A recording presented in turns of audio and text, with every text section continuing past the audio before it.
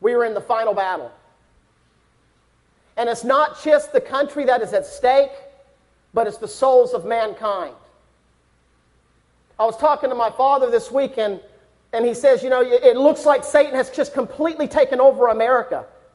He knew he couldn't get to Israel because that's the main goal there. The one thing standing between Israel and destruction is America. The American way. We're the last stand of freedom on earth. And we're seeing it be picked away. And everybody's looking for politicians. They're looking for answers. They're saying that, you need to look at the facts and the science for this coronavirus. Hey, you know what? We need to get this person in office and we can take care of this. But I would go far as to say this. The church needs to wake up. We're at the final days. I believe that today we are living in the final hours. And I'm not making a prophecy here. I'm not going to tell you the day and the time. I grew up hearing that stuff, but I believe the days are evil. And we're living in those times. And I chose this passage, and it talks about hell in this passage. Because listen, if we're going to learn how to tell people about Jesus, we first have to tell them that there's a problem, that there is a sin problem. And the result of not repenting of your sins is a place called hell. But I want to look at a different part of this passage that a lot of people don't look at. And I've entitled my message this morning, The Best Soul Winners Are in Hell. And you'll see as we go through this passage why I have picked this specific title. And God, I believe, gave this to me to give to you today. Because I believe that He wants His people to preach Jesus so that others will not come to this place. Jesus is standing here with the Pharisees, and He's talking with them, and He's seeing that a lot of these people in Israel don't want what He has. They don't want Jesus. They don't want the Savior. They wanted Jesus to come as this conquering hero. Instead, He came as the Savior, Jesus Christ.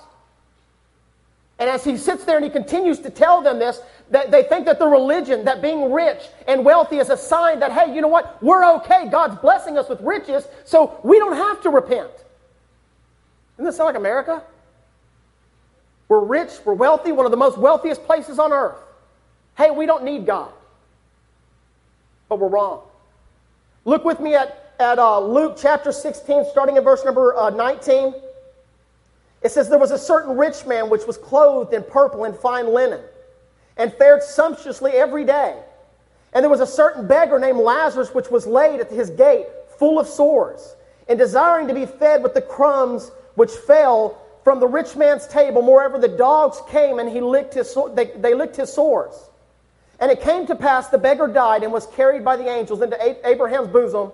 The rich man also died and was buried. And in hell he lifted up his eyes, being in torments, and seeth Abraham afar off and Lazarus in his bosom. And he cried and said, Father Abraham, have mercy on me, and send Lazarus that he may dip the tip of his finger in water and cool my tongue, for I am tormented in this flame.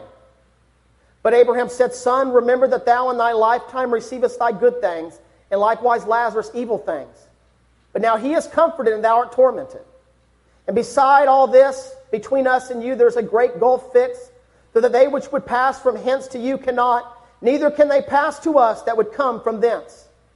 Then he said, I pray thee therefore, Father, and here it is, that thou wouldest send him to my father's house. For I have 5 brethren, that he may testify unto them, lest they also come into this place of torment. Abraham said unto him, They have Moses and the prophets, let them hear them. And he said, Nay, Father Abraham, but if one went to them from the dead, they will repent. And he said unto them, If they hear not Moses and the prophets, neither will they be persuaded, though one rose from the dead. Let us pray. Lord Heavenly Father, I come before you this morning, God, and I ask you, Lord, for the revival that this country needs. As we are here, Father, I believe in could be the final moments of our country. I pray, Lord, that your people who are called by your name, God, will repent, turn from their wicked ways, seek your face, God, that you will forgive our sins and heal our land.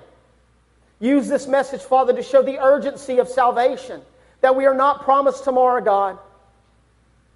That the friends and family and loved ones and the strangers we see every day, God, Lord, that this could be their final hour. And we could be the final voice that gets to tell them that there's a Jesus who loves them and that can save them. Use me this morning, Father, I pray, God. Lord, that you would just speak to me, through me. God, that your Holy Spirit would move in this place. And God, that we surely would wake up and see that there's a lost and dying world and people who need Jesus. And we need to go tell them. In the name of Jesus Christ, I pray. Amen. As I was studying this and I was thinking, a lot of people don't like hearing about hell. It's just not a very pleasant subject, is it? And in the time of Isaiah, he was living in a time where the people were being rebellious. They weren't following God. And so Isaiah rose up and he starts telling them what's going to happen if they don't turn back to God. And this is what they said to him. It says, now go, write it before them in a table and note it in a book, that it may be for the time to come forever and ever. That this is a rebellious people, lying children, children that will not hear the law of the Lord, which say to the seers, see not. To the prophets, prophesy not unto us right things. Speak unto us smooth things. Prophesy deceits. He's saying, hey, I don't want to hear about the wrath of God, okay? I want to hear about the loving Savior. I don't want to hear that my sin is causing others to fall into sin. I want you to tell me I'm doing a good job. But that's not what God wants, is it?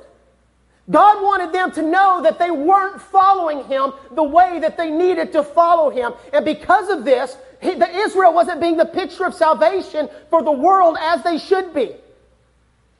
And God wanted them to wake up, and He said, Isaiah, they won't listen to me. The truth is, ladies and gentlemen, is that there is a place called hell, and it's a very real hell. This was not a story that Jesus was telling. It wasn't a parable. It didn't start in the way that, hey, I want you to speak on the kingdom of heaven is like unto 10 virgins, or the kingdom of heaven is like unto a pearl. No, He said there was a rich man and there was Lazarus. He named a name. He said this is real. Hell is real. Jesus spoke more about hell than He did heaven because He didn't want you to go there. R.C. Sproul said Jesus doesn't only reference hell, He describes it in detail. He says it is a place of eternal torments. Notice it's not singular, it's plural. It's not just He's not being tormented by one thing, there's many things, according to Luke 16:23. Of unquenchable fire, Mark 9:43. Where the worm does not die, Mark 9:48. Where people will gnash their teeth in anguish and regret, and from which there is no return, even to warn loved ones. He calls hell a place of outer darkness, comparing it to Gehenna in Matthew 10:28, which was a trash dump outside the walls of Jerusalem where rubbish was burned and maggots abounded. Jesus talks about hell more than He talks about heaven and describes it more vividly. There's no denying that Jesus knew, believed, and warned against the absolute reality of a real place called hell. It's important. We have to tell the world that if they don't trust Jesus, they're going to hell. And you don't have to be nice and meek about it. There is a place called hell, but you know what you do need to be loving about? Is that there's a man named Jesus and He can save you from those sins. We need to be more vocal about it. You don't go to a doctor and the doctor says, hey, listen, I'm going to start giving you this chemotherapy and this is going to make you feel better. You'd be like, what? No, you're not going to do anything like that to me. But if you go to a doctor and he says, hey, you have a disease, you have cancer, and if you don't get something done about this, you're going to die, and it's going to be excruciating, it's going to be awful, but you know what? We're going to do something about it. Then you're like, yes, I want, give me that cure. That's what we have. Listen, there's a sin problem in the world, and people are going to die an agonizing death forever and ever and ever if we don't give them the cure, which is Jesus. My father used to tell me when I first started witnessing, he said, you can't get somebody saved until you show them that they're lost. Ray Comfort takes the 10 Commandments and shows how you've broken the 10 Commandments. The 10 Commandments. Lying, stealing, blasphemy. And then he takes it and he shows them that you don't match up according to this law that God has. He says, but you know what? Jesus came in and He was willing to pay your fine if you'll just repent and accept it. It makes it better when we explain it. Notice here in our text, in verse number 19, it says, there was a certain rich man which clothed in purple and fine linen and fared sumptuously every day. He was living it up. He had everything he needed. Why did he need to trust God? Listen, he had all the food he wanted. He had all the ladies that he needed. He had all the houses that he wanted. I mean, listen, he had no want for anything. He was living it up. Indulging day in and day out. The purple fine linen that he used, it says that was taken from a snail. They would take this snail and it would make this fine purple to make cloth, and it was very expensive because it came in such small quantities. But he had it all. Mark 8:36 through 38 says, "For what shall it profit a man if he shall gain the whole world and lose his own soul? Or what shall a man give in exchange for his soul?" It made me think about a couple of people who had died. There was a lady named Queen Elizabeth, and she said these marks on her deathbed. She said, "All my things for a moment of time." And then she died. You know why? Because all the riches and the glory and the power that she had did not amount but to a small time. And then she passed away. Many people are going to pass into the eternity trusting in things. The problem with us in America is we feel like we don't need anything from God. God's something that we do in our small time. We give Him a little bit when we have time. And let's be honest, sometimes we get up in the morning, we do our devotions, but you know what? When we're running late, who takes the back seat? God. Hey, I got to get to work. Work comes before the Word of God. Sometimes we're getting ready to go hang out with some friends or maybe go do something and we're running a little bit late, but you know what? We don't have time to read our Bibles right. We'll do it later. It sounds like God's not first in our life when we do that. God needs to be the first. He needs to be at the forefront. He needs to be what we see every day. We need to be going out. Listen, God didn't call anybody to witness. God commanded us to witness. He says, "Go ye into all the world and preach the gospel to every creature." Are we doing that as a church today? Are we preaching the gospel? And if you say, "Yes, I do," when was the last time you told somebody about Jesus? When was the last time you literally took your Bible and you opened and you said, "Hey, I want to tell you something. I want to show you something about Jesus"? I used to do this all the time. You just take the Bible and you open and you begin to tell them that for the wages of sin is death. Okay, you begin to show them in Revelation that they will stand before a wrathful God if they don't come to Jesus. And then you begin to go through the Romans road and show them how they can come to know Jesus. Listen, hell is real. Psalms 9:17 says, "The wicked shall be turned into hell, and all the nations that forget God." I believe many of us in America have forgotten God. We've forgotten the commandments and the things that He has said to us that we need to do. Is there a real place called hell? Yes. Where is it? I'll tell you this. It's at the end of every unbeliever's life. And that's where they're going to spend their eternity if we don't tell them. John 3:36 says, "He that believeth on the Son hath everlasting life, and he that believeth not the Son shall not see life, but the wrath of God abideth on him forever." Hell is real, and the sad truth is that many are going there. Matthew 7:13 says, "Enter ye into the strait gate, for wide is the gate, and broad is the way which leadeth to destruction, and many there be which go in thereat. Because strait is the gate, and narrow is the way which leadeth unto life, and few there be that find it." I wonder why few people find the gate of heaven. I think it's because we're so silent about it. Because we're so quiet.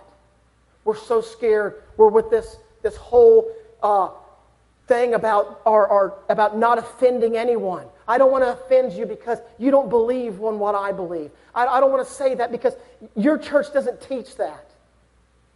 Well, then I'll tell you this, and they're teaching lies. The truth is that we need to show the world what's going to happen if they don't turn to Jesus. Spurgeon said this. He says, "Aspire to be something more than mass of church members. Lift up your cry to God and beseech Him to fire you with a nobler ambition than that which possesses the common Christian, that you may be found faithful unto God at the last, and may win many crowns for your Lord and Master, Jesus Christ." Let's be something more than the mass of church members. Let's be soul winners for God. Listen, I'm a witness of this. Anybody can do it. I am not the smartest person in the world. But you know what? I can show somebody what Jesus did for me.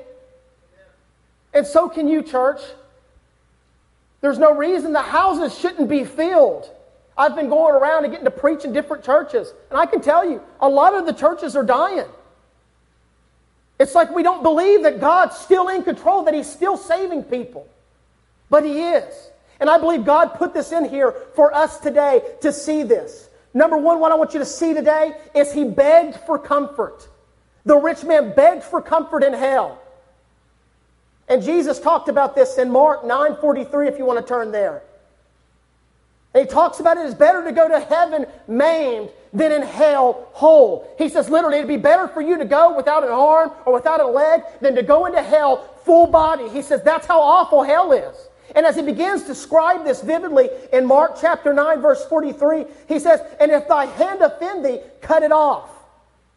It is better for thee to enter into life maimed than having two hands to go into hell, into the fire that never shall be quenched, where the worm dieth not, and the fire is not quenched. He literally says, and think about this, how it would be. Literally, people, if you don't want to go to hell and you want to go to heaven, He says, and your hand offend thee, it'd be better for you to grab a saw and to saw through your arm. Guys, I can't stand blood. My mom will go and get blood work done. I remember I was sitting there watching her one day, and that blood was bubbling up in that little glass thing. And I was like, is there a chair? Because I need to sit down. My dad looked over at me, and I was pale, and he goes, are you okay, son? I was like, I don't think so. I think I'm going to pass out. And so I sat down in the chair. You remember, John, you were there. And I sat down in the chair. I was like, oh, my gosh. And they start, paying attention to you because they think you're going to pass out. My wife, she was getting ready to give birth to our firstborn son. And I was standing there with my brother-in-law, and they started taking her blood. You remember this, Shannon? And I grabbed my brother-in-law because we were close, and I grabbed Ian. I was like, oh, my goodness. He goes, what are you doing? I said, I think I'm going to pass out. And Ian's just like me. He goes, don't lean on me because I think I'm going too. And we had to sit on the couch, and she was giving the blood. He says, literally, listen, it would be better for you to cut off your arm than to go into hell where the fire is never quenched, where the worm dieth not. Verse 45, he says, and if thy foot offend thee, cut it off. It is better for thee to enter halt into life than having 2 feet to be cast into hell, into the fire that never shall be quenched, where the worm dieth not, and the fire is not quenched. Notice he emphasizes that the fire will never be quenched. And if thine eye offend thee, pluck it out. It is better for thee to enter into the kingdom of God with one eye than having 2 eyes to be cast into hellfire, where the worm dieth not and the fire is not quenched. Here the rich man lived his life the way he wanted to. Never thinking about God, never giving a thought. And he died and was buried, it says. And lifting up his eyes, being in torments, he saw Lazarus. Notice the rich man has no name given here. Lazarus has the name. The poor man, God mentions Lazarus, but not the rich man. You know why? Because in John 10:27, he says, my sheep hear my voice, and I know them, and they follow me. And I give unto them eternal life, and they shall never perish, neither shall any man pluck them out of my hand. We are confident, I say in 1 Corinthians, and willing rather to be absent from the body as to be present with the Lord. Lazarus died and was comforted in heaven because he had a relationship with Jesus. The rich man died, having all his thoughts and his abilities, and went to hell because nothing that he did. Maybe he was religious. Maybe he went to the temple and he worshiped. And he went as ritual every Sunday, continually to hearing about this Jesus that would come, that would save them from their sins. But you know what? He never repented and he never trusted. And because of that, he wound up in hell and Lazarus wound up in heaven. It is not the riches that put the rich man in hell. It is the unbelief in the Savior, Jesus Christ. Sometimes we aspire to do our own things to get us there, and it's not good enough. There's only one way. Narrow is the way. It's just Jesus.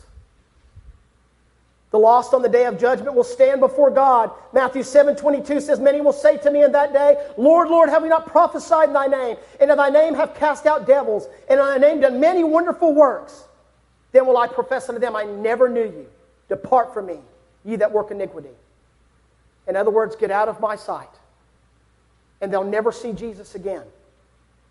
One thing that I was realizing as I was studying this, that Jesus is talking to these Pharisees.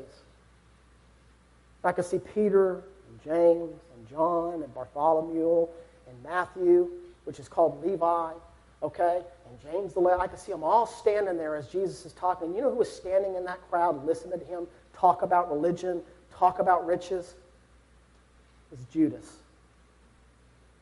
See, Judas was religious. Judas did many wonderful works for Jesus. It says that he sent them out 2 by 2. They were able to cast out spirits and heal the sick, okay? And to bless houses and they would be blessed. He did all of these things. And everybody thought he was one of us. But the truth is Judas never believed in Jesus. Or he wouldn't have given him up.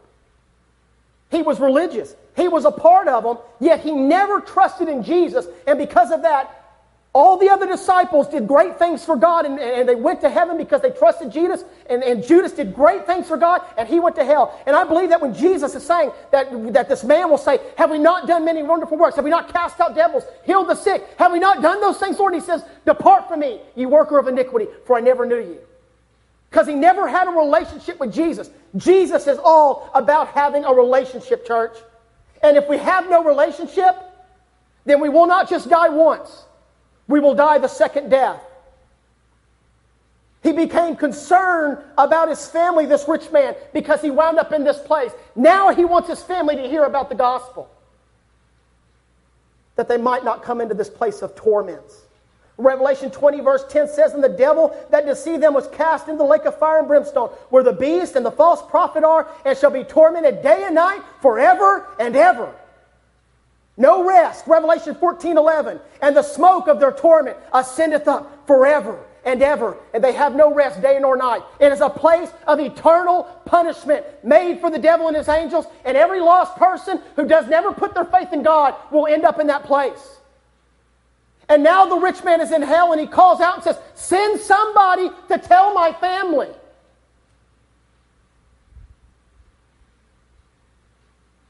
How many of us, church, have a family member that doesn't know Jesus? If they died right now, they ended up in hell. They won't go to church. They won't listen to it on the radio. They won't listen to it on TV. They won't listen to it on an electronic device. But you know what? They might listen to you. It is your job as the church to deliver the gospel to your family, to your friends. You might literally be the only Bible somebody hears. Think about this. How did you first start coming to church? Somebody invite you? How did you first come to know Jesus? Did somebody tell you? It works the same way. We have to tell people about Jesus lest they enter into this place. Ladies and gentlemen, the best soul winners are in hell because they know the truth. And so do we. John MacArthur said, to warn sinners of the fearful fate that awaits them is an act of sympathy and compassion. But in its zeal to find pragmatic new methods of evangelism, the church has too often abandoned its message. That message must include the bad news of hell, of what happens to those who reject the good news of the gospel, that Jesus died on the cross. He begged for a miracle. I remember I couldn't believe I'd always missed this. He begged for a miracle. What was the miracle? The miracle was that Lazarus would return from the dead and tell his brothers and his sisters and his family about Jesus, about this place of hell, so that they might not enter in this place. And what was God's words? If you look at our text, he says they have Moses and the prophets. He says, let them hear them. And he said, nay, Father Abraham, but if one that went from them to the dead, they would repent because he's back from the dead. He says if they won't hear Moses and the prophets, neither would they believe if one rose from the dead. The day that Jesus Christ died and rose again, you know what happened? The Bible says that the graves were opened.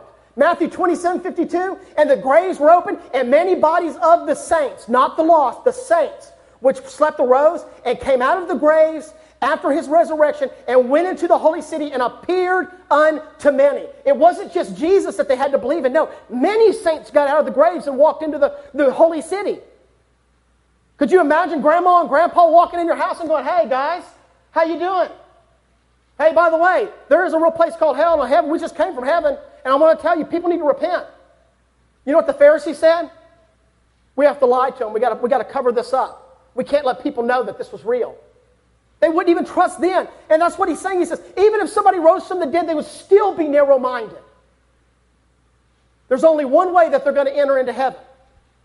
Faith cometh by hearing, and hearing by the Word of God. Who better to know the Word of God than His people, His followers, us, the Christians? Acts 5:30, he started to remind them of this as the apostles were preaching to the first church. Acts 5:30. The God of our fathers raised up Jesus, whom ye slew and hanged on a tree, because you didn't believe in it. Him hath God exalted with His right hand to be Prince and Savior, for to give repentance to Israel and forgiveness of sins. And we are His witnesses of these things. And so is also the Holy Ghost, whom God hath given to them that obey Him. When they heard that, they were cut to the heart, they were convicted, and look at this, and took counsel how to slay them. They didn't want to believe. Some people won't. You can preach the gospel all you want. I've seen this in ministry. I've preached the gospel. I've showed them. You can show some people and they don't. Because it's not just preaching that we need to do, Christians. We need to be praying for open hearts. Me and my brother, we prayed for you guys in the service. And I was praying and I think about all the terrible things and you see our government acting like that, and you know what? You get to where you despise some people, and you get to where you almost hate people because of what they're doing. And I almost cried thinking about it, because those are the people that need Jesus the most. And we might not be there to preach. Pray that God will send somebody to them that they can know about this horrible place that they enter not in. The reason that they're so sinful, the reason that they're so evil, the reason they think abortion is okay about killing babies is because they don't know what we know. That there's punishment for sin. And we are the ones who are supposed to tell them about this Jesus who came and died for them. He became concerned for others' eternity. John R. Rice said, it is strange and sad that in hell people are so concerned about lost sinners, and that up in heaven there's more joy over one sinner that repenteth more than 99 just persons who need no repentance. But we here who have the opportunity to help people be saved do little about it. It's time to wake up. Paul wept for the lost in Philippians 3:18-21. He said, I've told you often, now tell you even weeping, that they are the enemies of the cross of Christ. Paul had compassion when he went to Mars Hill and he saw it wholly given to idolatry. You want to do something one day, you ought to Google how many idols are in America. That we literally have ancient idols from Egypt and Rome and all these different places in Greece that they still have set up in these places. That we're still worshiping idols today. Look at Washington, D.C. The Washington Monument is a picture of Nimrod. It's funny how we have these things and we were blinded by them and we don't see them. He saw it wholly given to idolatry. Paul waited for them in Athens. His spirit was stirred in him when he saw the city wholly given to idolatry. When was the last time your spirit was stirred because you saw lost people? Jesus had compassion. But when he saw the multitude, he was moved with compassion on them because they fainted and were scattered abroad as sheep having no shepherd. Then said he unto his disciples, remember I told you to pray? The harvest truly is plentiful, but the laborers are few. Pray ye therefore the Lord of the harvest that he will send forth laborers into his harvest. You know where he's going to get the laborers, church? Right here at Bethany Baptist Church. My pastor at Summer Grove, Brother Heath Pelican, he gets up every week and he tells the church, you need to go win souls. You need to be preaching. We need to go out. We can't let a virus stop us from giving the good news out because people are dying with the virus and they're going to hell. We got to give them Jesus. We got to show them that there is someone who loved them, that he came down and died, even though we were sinful, and gave his life so that we might have everlasting life. At this moment, he believed in Christ, but it was too late. He was in torments. Luke 1-10, the one who is able to kill the body and soul, he says, don't fear what man can do. Don't fear the rejection of what man can do to you for delivering the gospel I've sent you out to do. Fear of God who is able to destroy the body and soul into hell. Why are we afraid when we serve such a great and living God? This last song we sang right before this started, shine your light and let the whole world see. Ye are the light of the world. It's time to spread the light. It's getting dark out there. We need to shine the light so that others will see. Mark 6, verse 7, He called unto them the 12 and began to send them out 2 by 2. And He said to them, in what place soever ye enter into the house, there abide till you depart from that place. Whosoever shall receive you, whosoever shall not receive you nor hear you, when you depart, shake the dust off of your feet for a testimony against them. Verily I say unto you, it shall be more tolerable for the Sodom and Gomorrah in the day of judgment than for that city. We can't control what people do and how people respond to the gospel. We can tell them. My children's church pastor used to tell me, he says, just speak in Scripture. Scripture is alive. He says, God can use that Scripture down the road in that person. I've seen it, ladies and gentlemen. I'll use the Scripture and I'll talk to people and I'll give them the gospel and they won't accept it. But you know what happens when they start getting convicted? When somebody dies and they know that there's a heaven and a hell, even though they're trying to convince themselves they're not.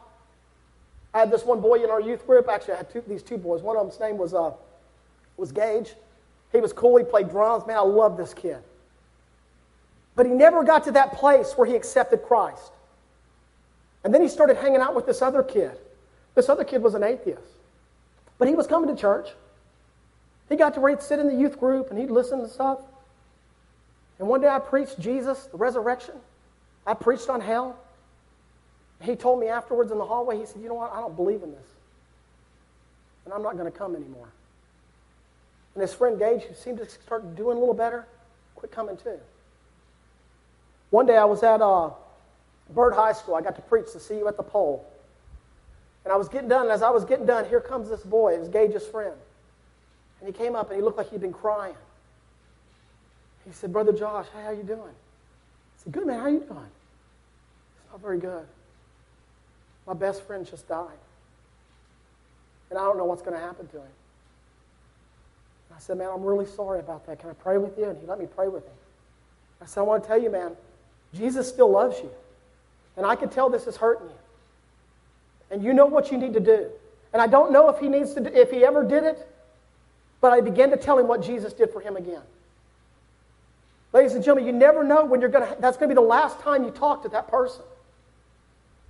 And from the look of it, it looks like he didn't. My mentor, Brother Tim O'Laughlin, his dad died, and he stood there before Southwood High School, and he told him, he said, my dad died the other day.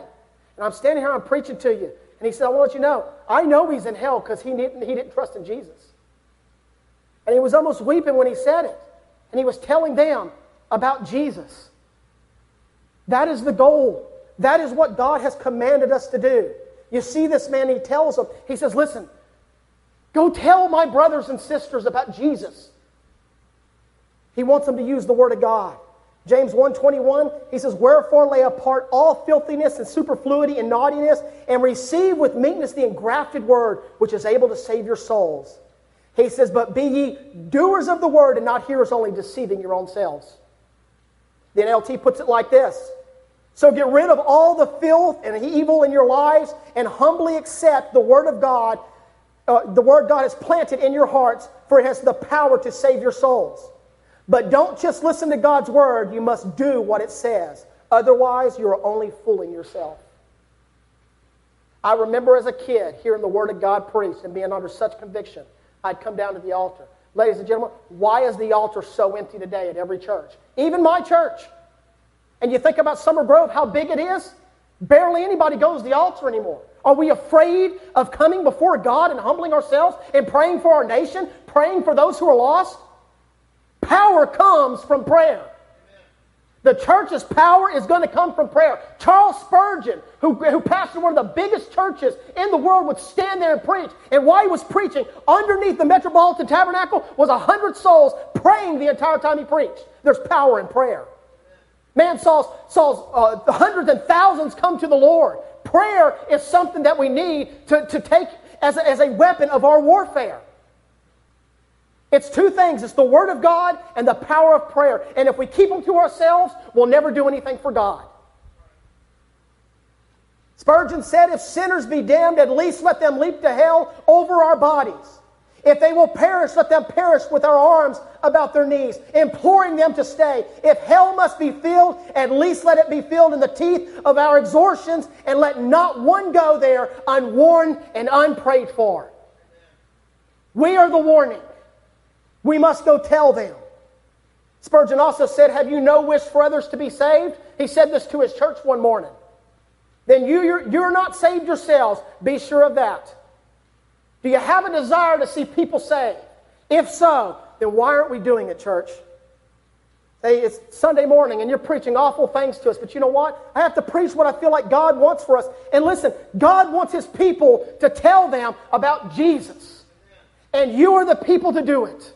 And we can do it. If you left this building today and with a heart and a desire to see souls saved, and you begin to tell every person what Jesus has done in your life, how He saved you, how he redeemed you, how He plucked you out of hell, and you know without a shadow of a doubt that you're going to heaven when you die, I promise you, this place could not contain the people next Sunday.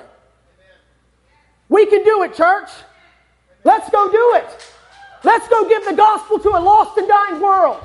I promise you, if Bethany Baptist did that, it wouldn't just stay here. It'd spread to the other churches, and eventually America that we look as in shambles would be once again the place of freedom and liberty and the pursuit of happiness. Jesus would be it. God can do it, church. We just need to wake up. If you have not accepted Christ, don't wait. If you have a husband, lady, who's not saved, don't wait. If you, men, have a wife that you know is going to hell, don't wait. If you have children who don't want to go to church, who don't want to hear about Jesus, don't wait. If you have a neighbor who sees you go Sunday morning, Wednesday night to church, and they don't know Jesus, don't wait. Most people will not come to church unless you invite them. Don't wait. Invite them to this place. Give them a gospel. Hand them a tract. Tell them you love them and that you don't want to see them come to this place of eternal torments. Don't wait, church. Give the gospel of Jesus to this lost and dying world. In Dante's Inferno, there were the words written inscribed above hell as he made his way through hell. And it said, abandon all hope, ye who enter here. If you wait till that person perishes, it will be too late. This is the last place of hope, is this life. Once they pass from this into the next, there is no hope. They don't go to a place of rest. They go to an eternal fire, which they will be tormented day and night, forever and ever.